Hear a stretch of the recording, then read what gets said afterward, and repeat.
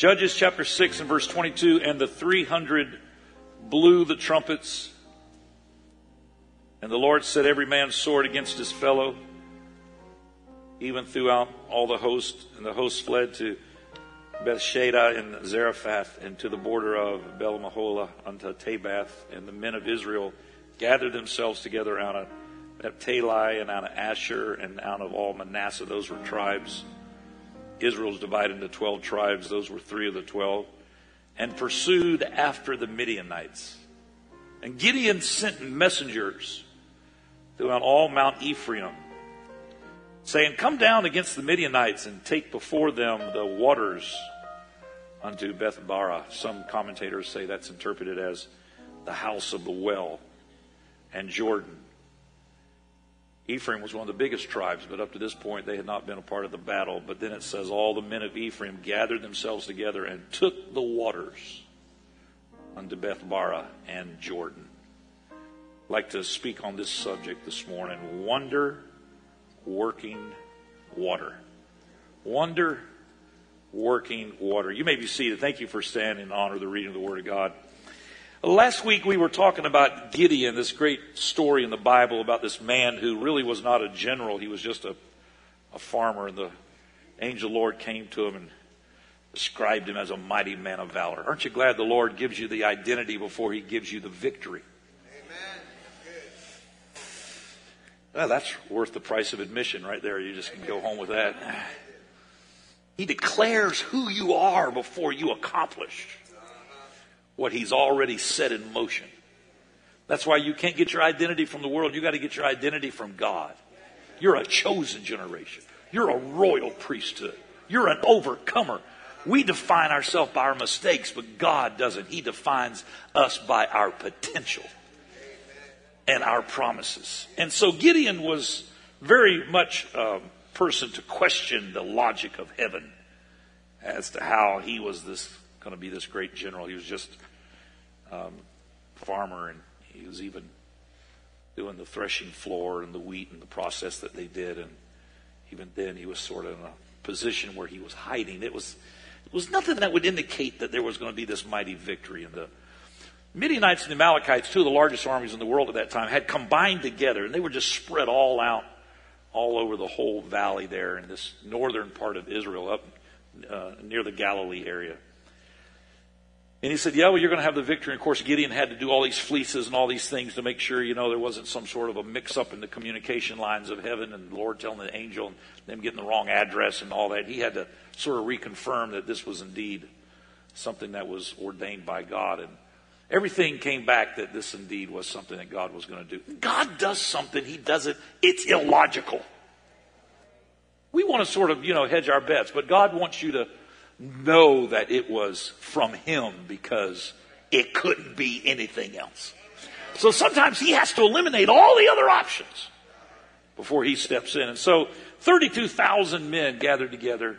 That may sound like a lot, but in those days, that was not that many as they did all their fighting, in hand-to-hand combat. And so 32,000. And the Lord looks at the army of Israel, and Gideon is thinking, this army is way too small. And the Lord is saying, this army is way too large. And he tells Gideon, you got too many people. You got to thin them out. We do? Yeah. And I'm sure Gideon, he probably didn't say this out loud, but if he's human, he's thinking this, because we would have all thought it. God, have you looked at the size of the enemy by chance? The Bible says that the enemy was so large, they were spread out. It said they were like grasshoppers. It said even their camels were without number. Now, camels are a pretty big animal. They kind of stand out. Them two humps up there on the back. The camels were without number. The Bible describes this army, the Midianites and the Amalekites, as the sand of the sea, which is interesting to me because that's how the Lord described the promise he was going to give to Abraham. He said, your seed is going to be like the sand of the sea and the stars of the sky. And yet here the enemy is spread out, described as the sand of the sea. See, the enemy wants to appear to be as strong as what God has already promised you. It's going to be a long 30 minutes, I can see. So 32,000 men. The Lord says, tell all the ones that don't want to fight that they can go home. Say what? If they're fearful, Miss Mama's cooking, they can just go home if they want to. Just tell them all they can go home. So Gideon, probably using the limited amount of psychology that he had as a new leader, said, now there's probably some of you amongst the group of the mighty men that are chicken. Some of you are probably afraid to fight for the cause of your nation. Can't imagine who they would be, but maybe there's a few amongst you. If you want to, you can kind of slip off and go back home, and we won't hold it against you. And 22,000 said, we're out of here. So there's 10,000 left. And I'm thinking that Gideon is saying to the Lord, Lord, are you happy now? There's only 10,000. The Lord said, you got too many men still. Is this a suicide mission? He says, take them down to the water. And we talked about this last week in the posture of a champion. He said, take them down to the water and let's see how they drink from the springs of Harod. So they brought him down there, and he said, if they just get down on their knees and put their head in the water and drink, those are not the ones we want. We want the ones that kneel down and they got their eyes out and they lap the water up out of the spring with their hand. And they lap it like a dog out of their hand. And so he's thinking, oh boy, this is not going to be good. I know these guys. They don't really have a lot of manners. This is not going to be a good scene. So they take them all down there to the water, and sure enough, Gideon maybe had talked to some of his key officers, and they're looking around, and it looks like pretty much everybody's got their head in the water. Once in a while, they're like, wait, I see one. That guy? Go get him. When it's all said and done, 9,700 of them had just stuck their head in the water, and only 300 were left. And the Lord says, now it's time to go to battle. And of course, they go to battle. We read a little bit about this. The Lord gives them this great victory. And as I was studying this last week, I saw something that was sort of the continuation of the battle that just arrested my attention. And that is, it wasn't over once there had been this great shout. They had these 300 men put torches around and had a clay vessel. And they all got 100 on each side, 100 over here, 100 over here. And all the enemy was spread out all over the valley. And at the sound of the trumpet, they broke the clay vessel and they held the torch up and they all ran down. And they were so surprised, the Amalekites and the Midianites, they started killing each other. How many of you know the Lord will confuse your enemy? Amen. That's right. He will confuse your enemy. And so they did it. So then they just all took off running, and now they only got 300 guys, and they got to chase all these thousands and thousands of men. And so it looks like they're escaping, and Gideon's like, oh no, we got to, rally. We got to round them up because, if we don't destroy the enemy, we're going to end up fighting them again. And so he sends messengers to the tribe of Ephraim. He goes, now, I want you to help us if you can. They're going to go through this way of these waters they're going to go over. These were not just waters, they were strategic waters.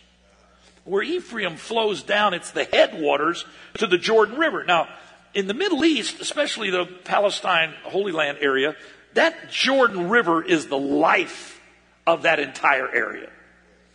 And you know this, whoever controls the headwaters controls all the downstream waters. And so this area, these streams which would run down from the mountain district of Ephraim into the Jordan, they went through this district called Bethshea, and it would form pools. It would kind of flatten there, and it would form like marshes and pools, and then it would narrow again, and then it would become the sort of the beginning of the Jordan River as it flowed out of the Sea of Galilee. So all these were tributaries. And he said, it's important that we go down, and he said they're going to have to cross through this area, and if we can control that region, we'll not only defeat them, but we'll be in a good position. So they knew that this was an important strategic location, and these waters were so crucial as to who could control the Jordan River. And the reason is because water in a natural sense is a life sustainer. It was life for their flocks. It was life for their livestock. It was life for the people. A number of years ago, going back now some 37 years, I remember when I first started doing missions trip and I went to Europe, I started noticing all these big cities in Europe are all on water. I mean, cities that are at least 500 years old, like London, Paris, Barcelona, whatever. All these capital cities of Europe, they were all on water. Because you know how it was. They didn't have cars, they didn't have airplanes, they didn't have trains. They had to have that water because it was a source of their supplies coming and going. And if you go even further back than that, you go back to Jerusalem, thousands of years old. Even Jerusalem had a water source. They were these wells of Hezekiah that was a spring base that's under that area. In fact, when David was going to take Jerusalem, he was in charge now of the forces there in Israel, and he'd gone through all of the things that he went through before he assumed that role of king.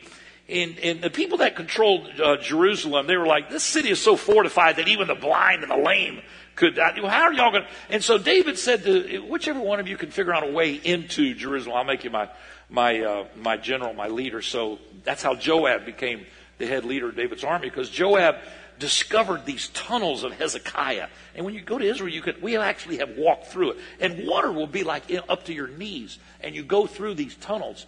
And the water, it was channels of where the springs that came up would flow through these tunnels. And it became a water source for Jerusalem. And that's how David and his men conquered Jerusalem. They found the water source. Oh, my friend, if you can find the water source. Now, I'm talking about the natural, but I'm illustrating the spiritual. If you can find the water source, you can have victory. I don't care how big the enemy is. I don't care how intimidating the enemy is. I don't care how it appears the enemy is fortified. I'm here to tell you that there's a spring of water somewhere. And if you can find that spring, you can have the victory. You may have everything going against you, but I've come to preach to you today that there is some wonder-working water called the Spirit of God that will give you victory. It will sustain you and give you life. And if you want to eliminate your opponent, you would always try to take away their water supply. This is something that they did all throughout, history. Philistines tried to take away Isaac's water supply after his father Abraham had died. He was now in charge of all the flocks and servants and all that God had blessed Abraham with.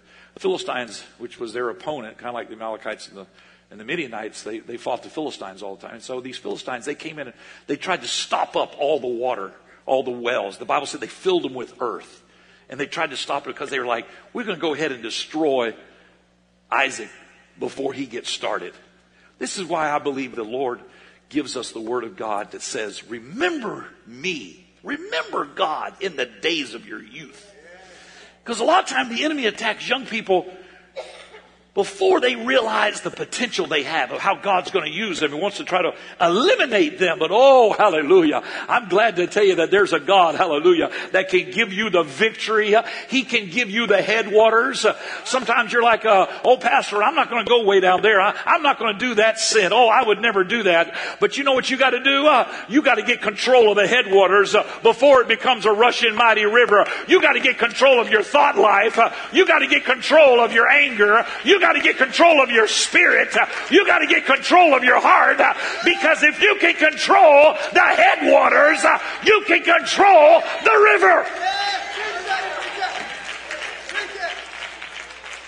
And so Isaac did the right thing. He didn't try to dig new wells. He dug the dirt out of the existing wells. We don't need a new doctrine.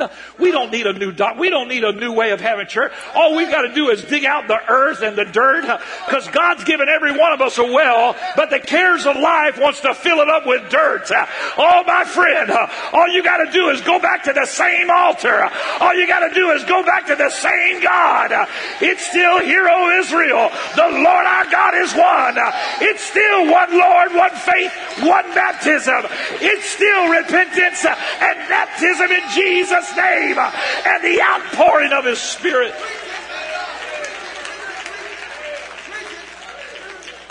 In the Old West, they would fight to get control of the head springs, because whoever's closest to the spring can stop up the water from going downstream and take those out that are downstream. And so in the Old West, they would do that, They go out there and they get some land along the water, and whoever was closest up to the head spring could dam it up and stop. And in fact, under the old common law, our judicial system in America outside of Louisiana, which is based on civil law. Our law structure is based on common law, which comes out of England. In the common law, they developed something that's called riparian rights. And riparian rights gave people a right to the water that their land touched. So if you got land and it had a stream running through it, you had a right to that water. You had riparian rights. If your land touched the water, even though you were downstream, you had a legal right to the water. That's why when the lady with the issue of blood touched the hem of his garment, he felt virtue go out of him, Jesus. And he said, who touched me? And they said, well, Master, there's people pushing and shoving all around. He said, no, somebody touched me. I felt virtue go out of my body. Somebody with faith, somebody with desire touched my body. And heaven said, they got a legal right to the... They got a legal right to the well of living water called physical healing. And immediately she was healed in her body. Because, ladies and gentlemen, if you can touch him, you got a right to the power and the presence of God. So suffice it all to say that water in the natural sense has been a sustainer of life, a source of strength, and a spoil of war. Jesus made it clear that water had a spiritual nature. He said, you must be born again of the water and of the Spirit. Being born again requires this tandem, as it were, of water and Spirit. John records the words of Jesus where he says, in the last day, the great day of the feast, that Jesus stood and cried, saying, if any man thirst, let him come unto me and drink. He's saying when you come to the Lord, there's water that comes with it. Wonder-working water. Supernatural water. The natural man may need that glass of water, but the spiritual man needs spiritual waters. And you can't get it from anything in this world. You can't get it from how much money you got or your relationships. You're not ever going to find the purpose that you're longing for, because the innermost man needs spiritual water. But there is an artesian well called the power and the presence of God that is available to every man. He goes on to describe it and say that out of your belly shall flow rivers of living water. Out of your belly, your innermost being. Then he went on to further describe what he's talking about, because that conjures up a word picture that's kind of unique. I got a river running out of my belly. My kids, when they were little, they used to love to sing that song. Out of my belly. Gonna flow, flow, flow, flow. You got living water. You should have been there when I came. Church was on fire and the whole... I don't even remember all the words. How's it go? All I remember is out of your belly. Flow, flow, flow, flow, flow. My kids used to think that song was so funny. They'd say, let's sing that song about water flowing out of your belly. Out of your belly, belly, belly, belly, belly. But it was the Lord that gave us this word picture of out of the belly. He's talking about this innermost man in your belly, in the heart of a human, in the soul of a human being, that there can be a river of living water. I'm talking about a source of strength that can sustain you in the midst of problems and trials. I'm talking about a river that is a rest and a refreshing. I'm talking about having a connection to heaven that says it doesn't matter what you're going through. I'm going to make a way. Hallelujah. I'm going to give you the life that you need, the joy that you need. I'm going to give you the help. I can sustain you. I can give you strength. Hallelujah. And he said it was available for they that believe would receive. And John just sort of added this. In the Bible, it's in parentheses. He says, but this felt like he had to explain the words of the Lord. When the Lord talking about this belly and living water and all that. He said, but this spake he of the Spirit. So we all know what we're talking about here. We're talking about the Spirit, this refreshing, this sustaining nature of water to explain that the Spirit would transform us internally. How does it happen? I don't know. But there's this moving of God that comes upon us as human beings, and no man can deny it. Woo! I mean, when you come into an atmosphere like we've already felt this morning, and you feel God coming into your heart and your spirit, you can know that is something that can only come from God. That's not conjured up with good music. That's not conjured up with an air-conditioned building. That is the power of God, and I feel it in my soul.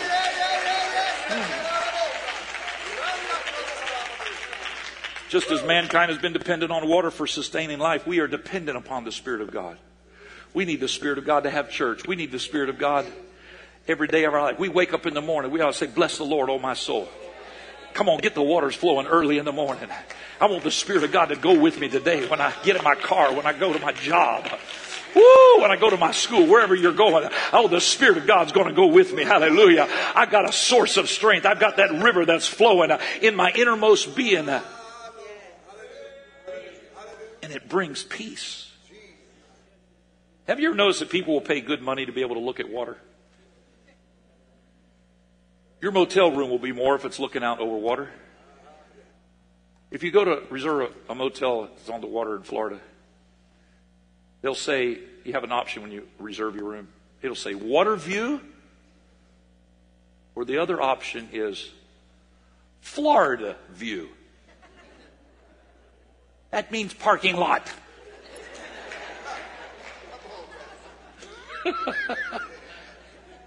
Just a little tidbit to give you a little help in reserving your summer vacation. But you're going to pay more if you want a water view, because something about water is relaxing to just look at it. Hear the sound of the ocean and walk along the beach. And I mean, to think about it, your house is more valuable if it is waterfront. Why is that? Because it's serene, it's relaxing, it's peaceful where the water is visible. There's something about the presence of God that brings peace. I think that's why Jesus said, peace be still.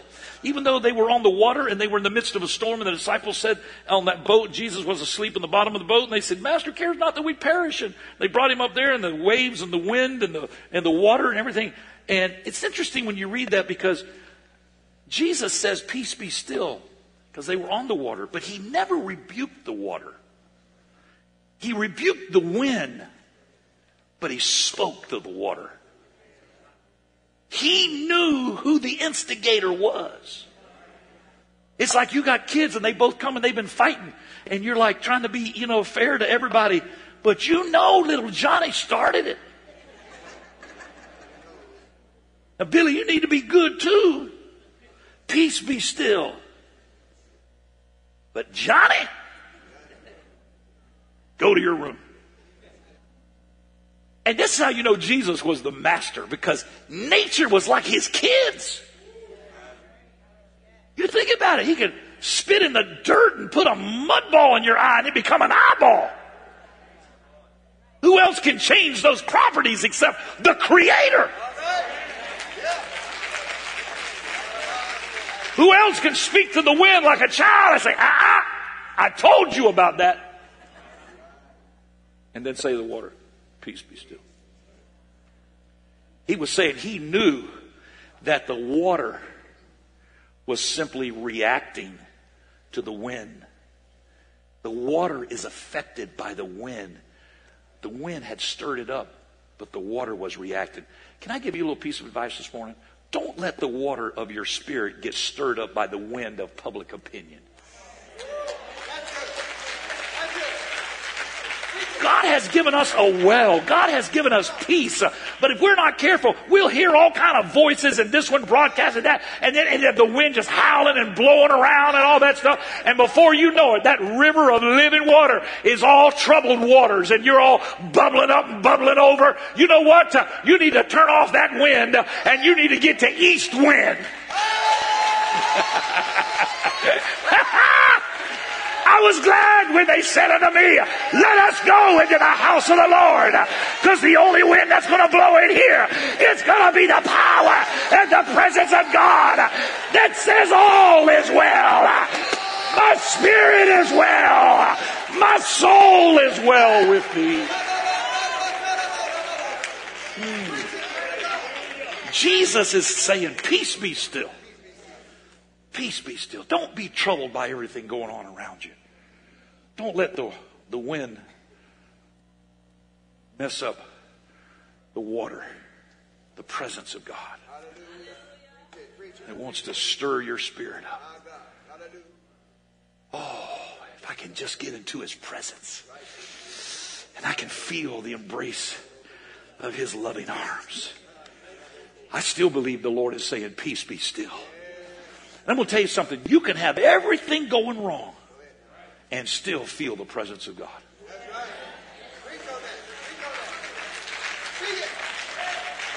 I mean, I had to go up this, I was telling the church earlier today in the early service, I had to go up to Chattanooga today on this week on Thursday, and I was in meetings on Thursday and Friday. When I got my meetings finished, I'd been following online because the intermediate and the experienced Bible quizzers were quizzing in a tournament in Pensacola, Florida.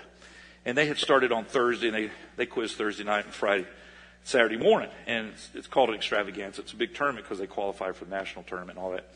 So when we got to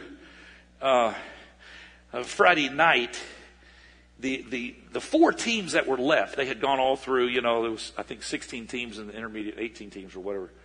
18 in intermediate, 16 in experience. But there was a lot of teams there, and they were all over from the southeast. But when they got down to the Final Four, 3 of the Final 4 were Palm Bay kids. And I said, man, I'm done up here in Chattanooga. I want to get down there. And I had to rent a car, but anyways, I made some changes in my schedule, and I got them to let me return my rent a car in Pensacola. And I got, instead of flying on Chattanooga, I could fly back on Pensacola. And I got all that worked out. And so by 7 o'clock, I was on the road. And I was headed to Pensacola because I said, I want to be there on Saturday morning when they quiz in the quarterfinals, semifinals, and finals. And so I started making my way down there. And it's like 6.5 hours. And I'm in a rent-a-car. And so as I'm making my way down there, and I'm going through all these little roads and going down through, Tennessee, Alabama, Georgia, all down in there, and making my way down to Pensacola. I called my wife, and she said, what are you doing? I said, I'm driving to Pensacola. She said, what? Because I've learned, I've been married 18 years now, and I know it's easier to get forgiveness than permission. She's like, you're doing what? I said, I'm driving to Pensacola. She's like, how long? I said, 6 hours. She said, it's going to be like 1:30, 2 o'clock before you get there. And I said, yeah, I know, but I'm going to move into the Central Time Zone, so I'll get an extra hour, And she said, well, you can talk with me, and I'll keep you awake. And so we were talking and all that. And I said, I'm good to go, man. I got to rent a car. They had given me a Dodge Charger. Solid black with only 2,000 miles on it. Small towns in Georgia and Alabama are not designed for Chargers. Unless you're the police, I guess. And so I'm trying to navigate all that and slowing down and this and that. And so I'm not thinking, it'd be a good idea for you to get a hotel room in Pensacola. I'm not thinking about it. I'm just navigating all of this and talking. And I had some groceries right there, and I was set. Dodge Charger, groceries, open road. My wife on the phone, her pleasant, melodious voice. I could have driven all night. Little did I know I was going to. Because as I got down closer to the coast, this fog rolled in. You couldn't see 10 feet in front of your car. And she said, honey, have you made a hotel reservation? I'm like, I'll get it. I mean, it's Pensacola. They got lots of hotels. I'll find something. And I'm trying to navigate this fog, and I'm trying to make sure, the speed limits of these small towns, and me with this black Charger going through all these little towns. And I'm trying to look out, for Smokey and the Bandit and all this. So I'm working my way down. And I keep forgetting that I need to make a reservation. Finally, about an hour out, it's like, 12, 1 o'clock in the morning at this point. I said, okay, I better get a hotel room. Bad planning, David Ellis Myers. Because I try to go on the app first and go through all the different ones. And I started getting concerned when the hotel suggestions to me were like 60 miles from Pensacola. And I was like, what's going on in Pensacola? And finally, I go through all of these. I can't find a room. I'm going through all these apps, navigating fog, small towns. Getting down there, it's getting later and later and later. I finally get a room in Gulf Breeze, which is kind of the area on the beach side of that area, Pensacola up there. And it was like 14 miles down the way, but I was like, well, at least that's not as far as, Tallahassee or Mobile. So I'm like, okay, it'll be a little bit longer. So I work my way there. When I get down there to Pensacola, and again, we're fighting fog, heavy, heavy fog. So I get down there to Pensacola. It's in the middle of the night. And then I have to work my way. Little did I know that the bridge that goes to Gulfport is out. Because a hurricane last year took it out, and they're under repair. So you got to go way down I-10 over to Milton, which is east, and then you got to work your way down another bridge and then go ahead. So it's like 40 extra minutes. And so I'm working my way through that. I'm thinking, oh man, now it's 2 o'clock. It's 2:30. I'm working my way through them and all that. And I'm getting close. Finally, I get to the hotel. I'm like, oh, thank God I made it. I literally got out of the car and said, thank you, Jesus. I had been fighting fog and all this. You can't hardly see. Everybody on the interstate had on hazard light. I mean, it was just heavy, heavy fog. So I finally get there. I'm exhausted. And I go into the front desk. And there's a girl there at the counter. And I said, my name's David Myers. And she said, I've only been working here a week. I said, okay. And she said, we haven't had the hotel open but about a month. I'm like, wow, it looks nice. It looks new. I'm thinking, oh, my room's going to be comfortable. This is going to be amazing. I'm just going to fall asleep. Because quizzing starts at 9. I'll probably have to get up at 8. I got to drive 40 minutes back over there. Probably 7:30. It's already 3 o'clock. Maybe I'll get 4 hours sleep. Maybe. This girl starts talking. She wants to talk. I don't want to talk. I just want a key. She starts talking all about her former job. And she said, what are you doing in Pensacola? And I said, oh, my son's in a Bible quiz tournament. And our kid and I pastor a church. We're trying to, they're doing it here in Saturday. And then I got to leave and fly. And da-da-da. So I'm telling all this. And she starts saying, my former job, we used a different computer system. And she said, the computer system's resetting itself. I literally stand in front of her 5 minutes, 10 minutes, 15 minutes. There's nobody else in line. It's the middle of the night. And I'm exhausted. I'm standing in front of her. Okay. She's like, oh, I'm so sorry. She's like, well, you probably feel terrible. Oh, no, she says, and you're a Diamond Medallion member. I'm probably going to lose my job. She starts crying. I said, I just need a room. She's like, okay, let me see if I can do this. Oh, good, it's booting back up. I said, okay. And then I'm thinking we're getting close. And it was like somebody kept moving the finish line. And then she said, I only make $11 an hour.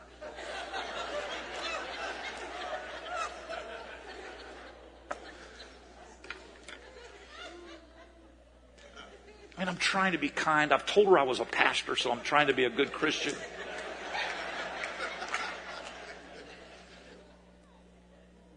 She said, I can upgrade you. I said, ma'am, I don't need to be up. Oh, no. She's like, the upgraded room says it's dirty. I said, honestly, all I need is like a bed and a shower. I'm only going to be there about 3.5 hours. I need to get some sleep. I've driven through all this fog. Oh, yeah. So she works on it. Anyhow, after about 20 minutes, I see the little plastic keys are coming out. And I'm thinking, that's a sign of hope.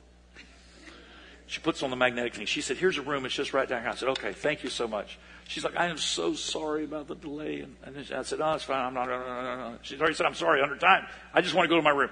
I go to my room. I put the key and I open the door. There's Chick-fil-A boxes all over the room. All the bed and the pillows and sheets are all crumpled up like that. And there's towels on the floor in the bathroom. I'm like, I can't stay in this room.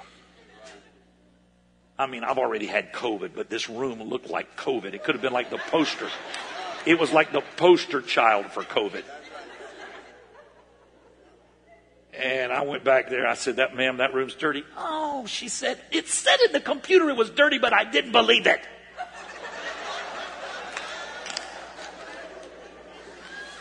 She's like, I'm going to give you another room. I said, okay. She said, this one's on the 4th floor. I said, is it clean? She said, I think so.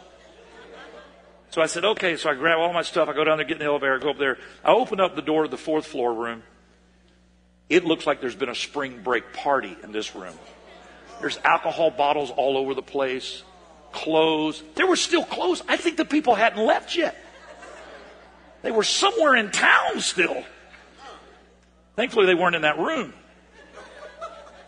And so I went back down. I said, that one's even worse than the first one. Oh, no, she said. And she punching more buttons and punching more buttons. At this point, I'd literally like have my head on the counter. And I'm just like, oh, no. She goes, what about if I give you a room that says out of order?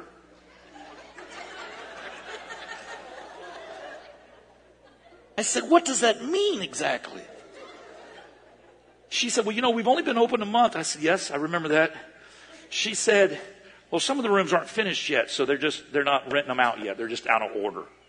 I said, well, does like the shower and the toilet work? They got like a bed with sheets on it.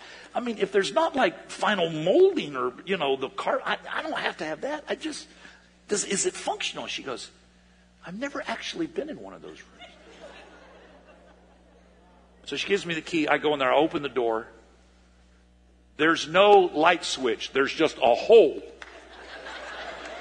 in the drywall. So I turn on the flashlight on my phone. I look around. It is a construction zone. I'm like, I can't stay in here.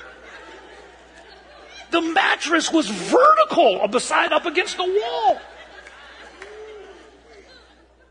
I went back down there and I said, that's not going to work. I described the room. She said, that's why it says out of order.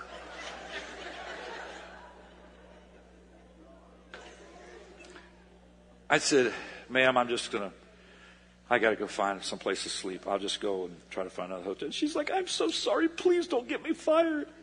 I said, I won't. Just make sure it's not on my bill. Oh, it's still on my bill. They charged me for that night.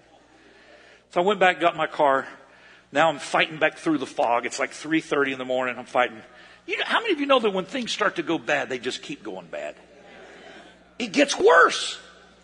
And so I'm driving. I'm trying to make my way back over to Pensacola where I know they're going to be quizzing. So it's another 40 minutes. I get back over there. I start going hotel to hotel. And the guys, the first one I stopped at was a Holiday Inn. The guy's like, he literally laughed at me. He goes, you're trying to get a room? Yes, sir.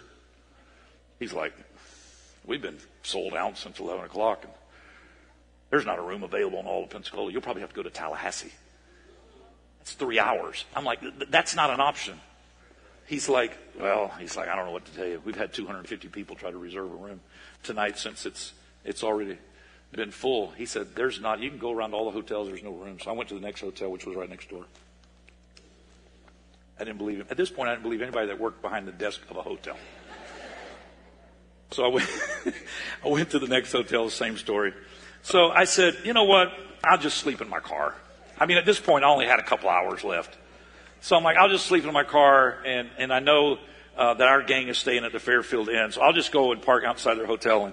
And I didn't want to go and call, because those guys, Greg and all, Tyler, they were all asleep because they had the quiz in the morning. So I didn't want to upset them with all of my shenanigans. And so I'm like, I'll just go and stay in the car. I know they're at the Fairfield. I'll just sleep in my car, and then in the morning when they're waking up, I'll go and get a shower, and I'll be fine. So I go in there, and I get outside the Fairfield, and I find the Fairfield, and I park there, and I find this big oak tree, and I think, well, I'll kind of park under there. Maybe it'll keep shade from the lights. But there was like a Waffle House that was 24 hours, and people were coming and going out of there. And so I tried to find a little quiet area that was over there, and I leaned the seat all the way back, and I'm thinking I'll just fall asleep. But there's something weird about sleep because, have you ever been so tired you can't go to sleep? So then I was so tired I couldn't go to sleep, and I'm fiddling around, and I'm thinking, well, I can't sleep. This thing's the back, it's weird, and this body's really not designed to sleep in a Dodge Charger. And I can't get comfortable, and I'm moving stuff all around, and I try to get in the back seat, and I finally get all curled up in the back seat, and I move the front seats forward. I got this, and then there's like lights coming from the street lights and all that, so I'm I got clothes hung up on the inside of my car, and I'm all curled up in a little ball, and I got a shirt over my head, and I'm thinking, okay, I'll get maybe like 45 minutes of sleep. All of a sudden, something's attacking my car. And I jump out of the back seat. I'm like, who is it? And there's nobody around. I was like, what was that? That's weird.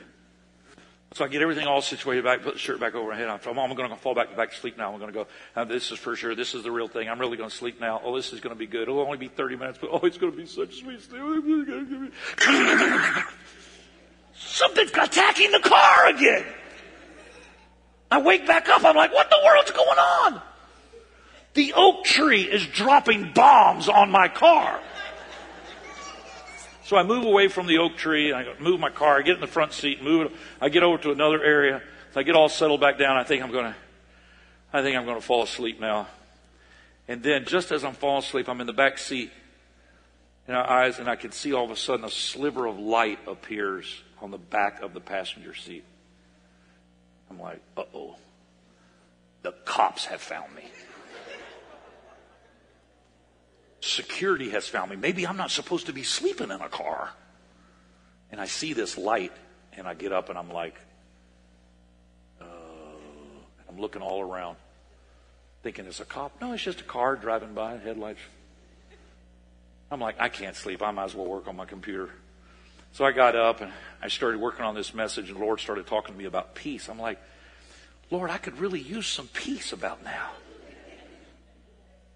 Because it seems like everything around me is just keep getting worse and worse.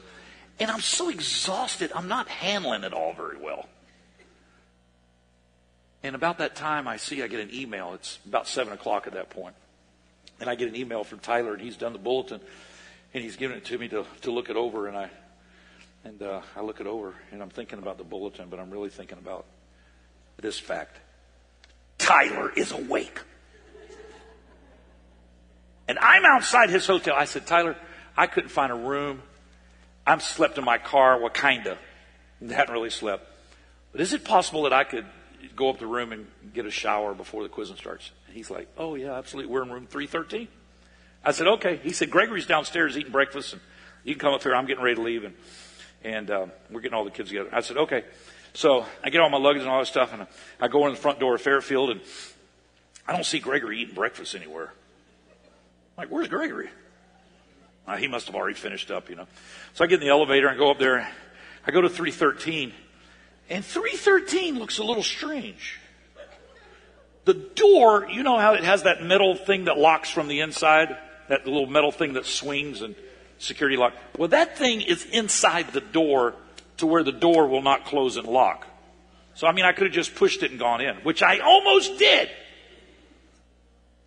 But something said, you may want to knock first. So I knocked on the door. I said, Tyler? And I hear a voice that's neither Gregory nor Tyler's. Who is it?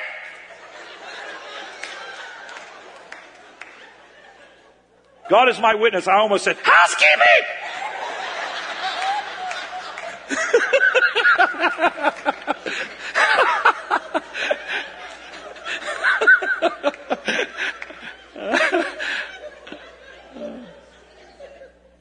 I said, wrong room! And I run down to the elevator. I go down the lobby. I get out in the parking lot. Of course, the people now at the desk at Fairfield are like, who is this guy? He's come in with his bags. He's gone out with his bags. I go out in the lobby. I text Tyler. I was like, are you guys at the Fairfield Inn at Davis Parkway? Oh, no, we're at a different Fairfield.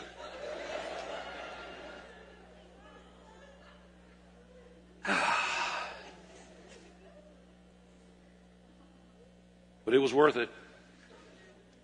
The Palm Bay kids took first, second, and third. Well, I I should fully clarify that for Brother Jenkins' sake. He keeps me straight on Facebook. Team that came in first now is Alaska. The Lindsay girls.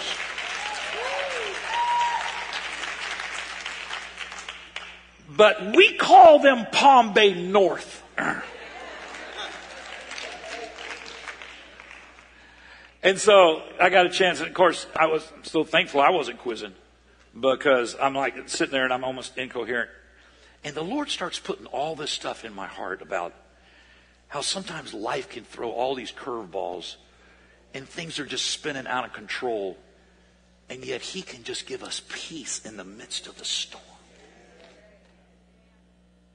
You can't get your eyes focused on what, Naaman almost lost his miracle because he got focused on the physical properties of the Jordan River. If you just look at this water thing from a natural standpoint, people say, what happens when you're baptized? I mean, is there something magic in the water? It's not it's the spiritual power of obedience to the Word of God that transforms us from the inside out. And the Bible says that when we're baptized in Jesus' name, that there is a remission of our sins or a removal of our sins. The record is expunged because of the power of the name of Jesus. It isn't that there's some kind of magical formula in the natural water, but there are spiritual waters at play, and there is a supernatural experience. So you can't look at the Jordan River from a natural view. You got to realize that if I just obey what the man of God said and go down in the river one time, go down in the river 2 times, and when he came up on the 7th time, the Bible said that his skin was as a newborn babe. Why is that? Because the Bible says in Romans 6:4, Paul said, we are buried with him by baptism into death. Here's why. That we shall arise in newness of life. Here's what's so incredible about this wonder-working water. The Spirit of God that saturates our heart. It prepares us through the obedience of the Word of God. And when you repent, that's the headwaters to Jordan. When you are baptized in the name of Jesus, that's the headwaters to Jordan. Because guess what's happening? The Spirit of God is getting a habitat that it can dwell in. And when the Spirit of God comes in, it saturates the atmosphere. And the dew point rises. The dew point is how much moisture is in the atmosphere. Job was at the end of he couldn't go another step further. He's dealing with all the pain and the misery of his sickness, his disease, and his friends and wife and family. Everybody's deserted him as well. Everything's gone. He's there curled up in an ash. They would get ashes and they would sit in just to try to ease all the boils and all the scars of their sick. And he's there and he can't hardly make it another day. And he said, but yea, the Lord slay me, thus will I trust him. I go forward, he's not there. I look back, on my right, he hideth himself on his left. But he knows the way that I take. And when I'm tried, I shall come forth as gold. And he's sitting there and he's trying to get the right perspective and attitude. And he looks at an old dead branch and he sees there's a little bud of green coming out of it. And he's like, how is that thing alive? How is that is dead producing life? And he gets the revelation. He said, through the scent of water, life is coming out. That old dead limb has a seed in it, and it can smell water in the atmosphere. And just the smell of it, just the anticipation of it is bringing life out of something that's dead. Oh, my friend, I don't know what you may have gone through, but I'm here to tell you, I've got a God with a source of water that is saturating the atmosphere. And if you're sick, you can be healed. If you're dealing with sin, I've got a God, hallelujah, that can forgive you and save you.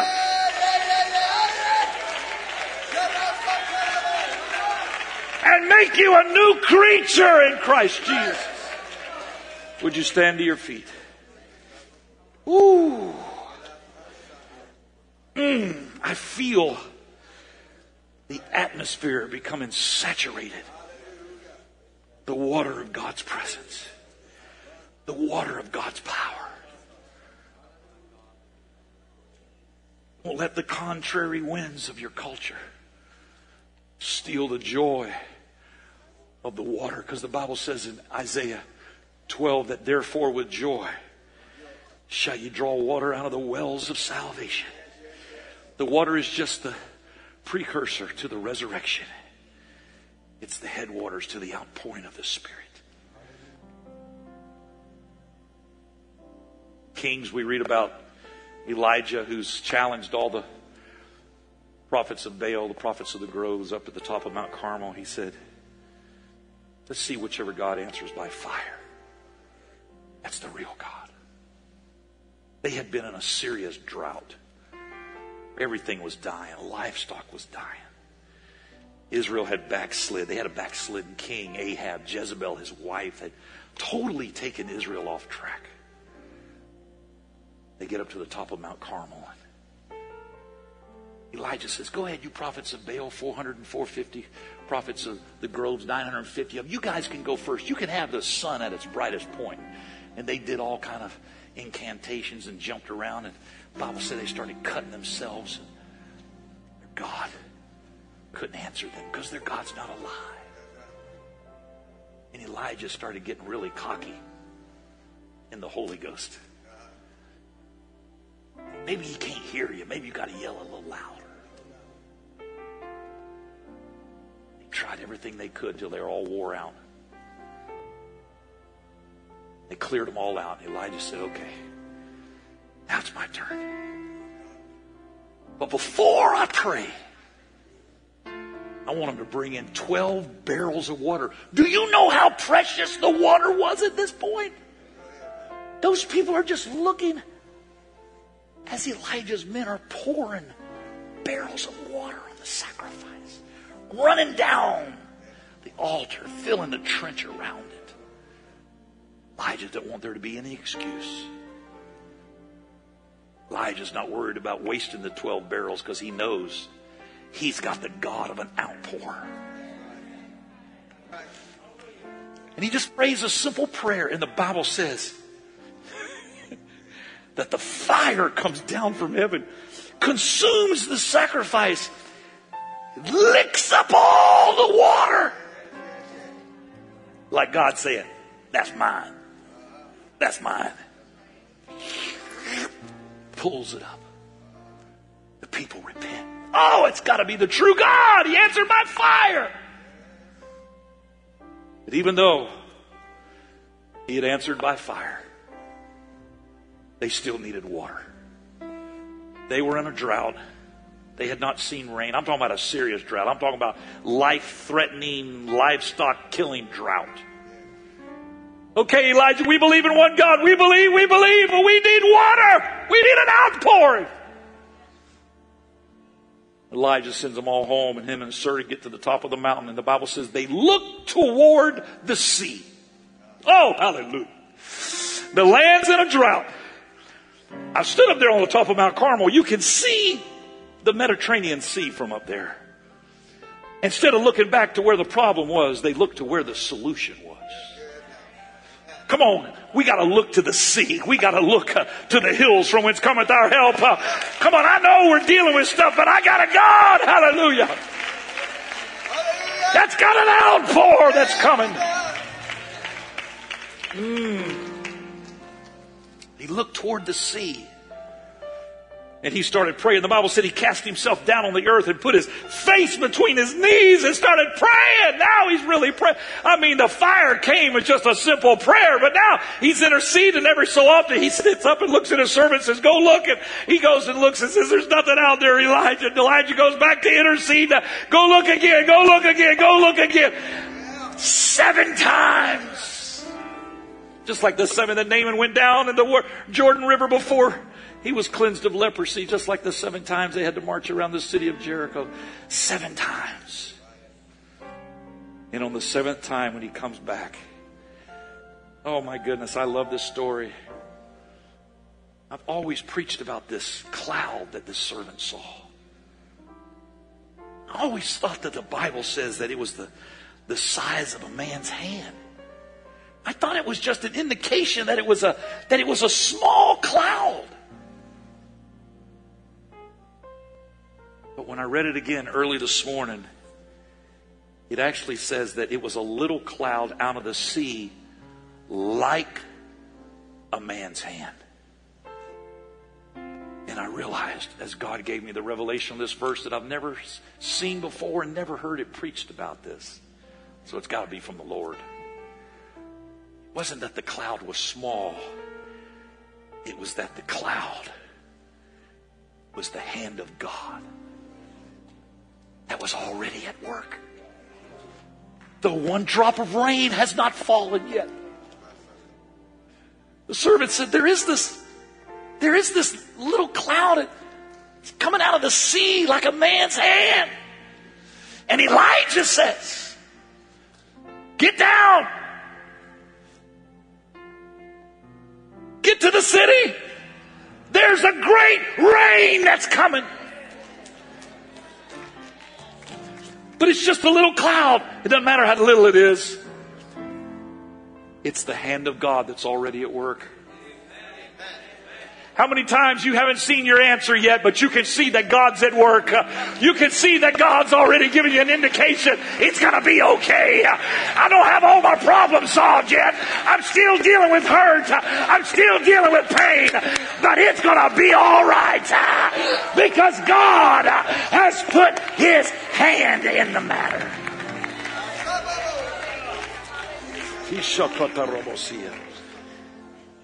Ooh, would you bow your head and close your eyes right now?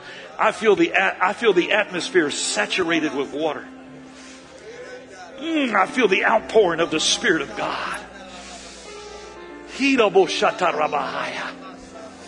the name of Jesus, I pray, God, that the atmosphere that you're going to change in this city this coming weekend would begin right here today. As your people have assembled under the banner of your name, in your presence, in your house today. And we feel the presence of God all around us. I'm asking you now, Lord, to saturate this atmosphere and let faith rise up in your people. Faith to say anything is possible. Faith to say I'm going to be healed in the name of Jesus. Faith to say my marriage can be saved. Faith to say my children are coming home. I pray right now for the outpouring of your Spirit in the name of Jesus.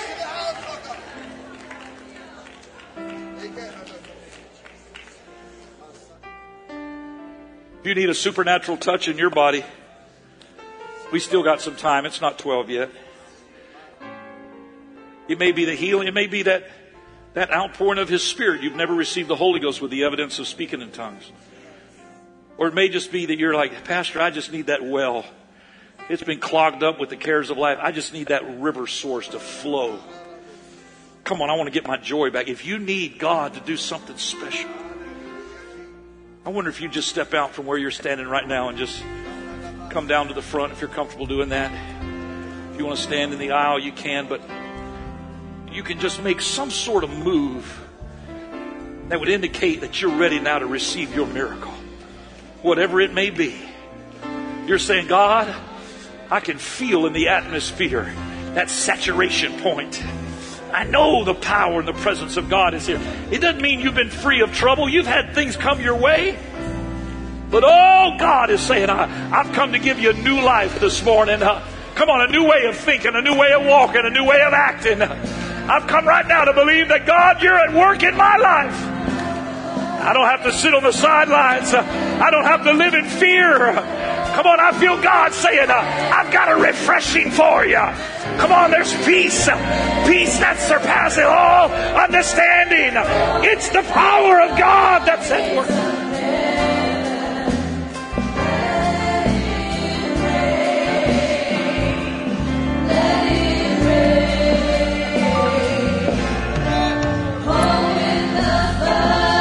In the name of Jesus, yes, Lord.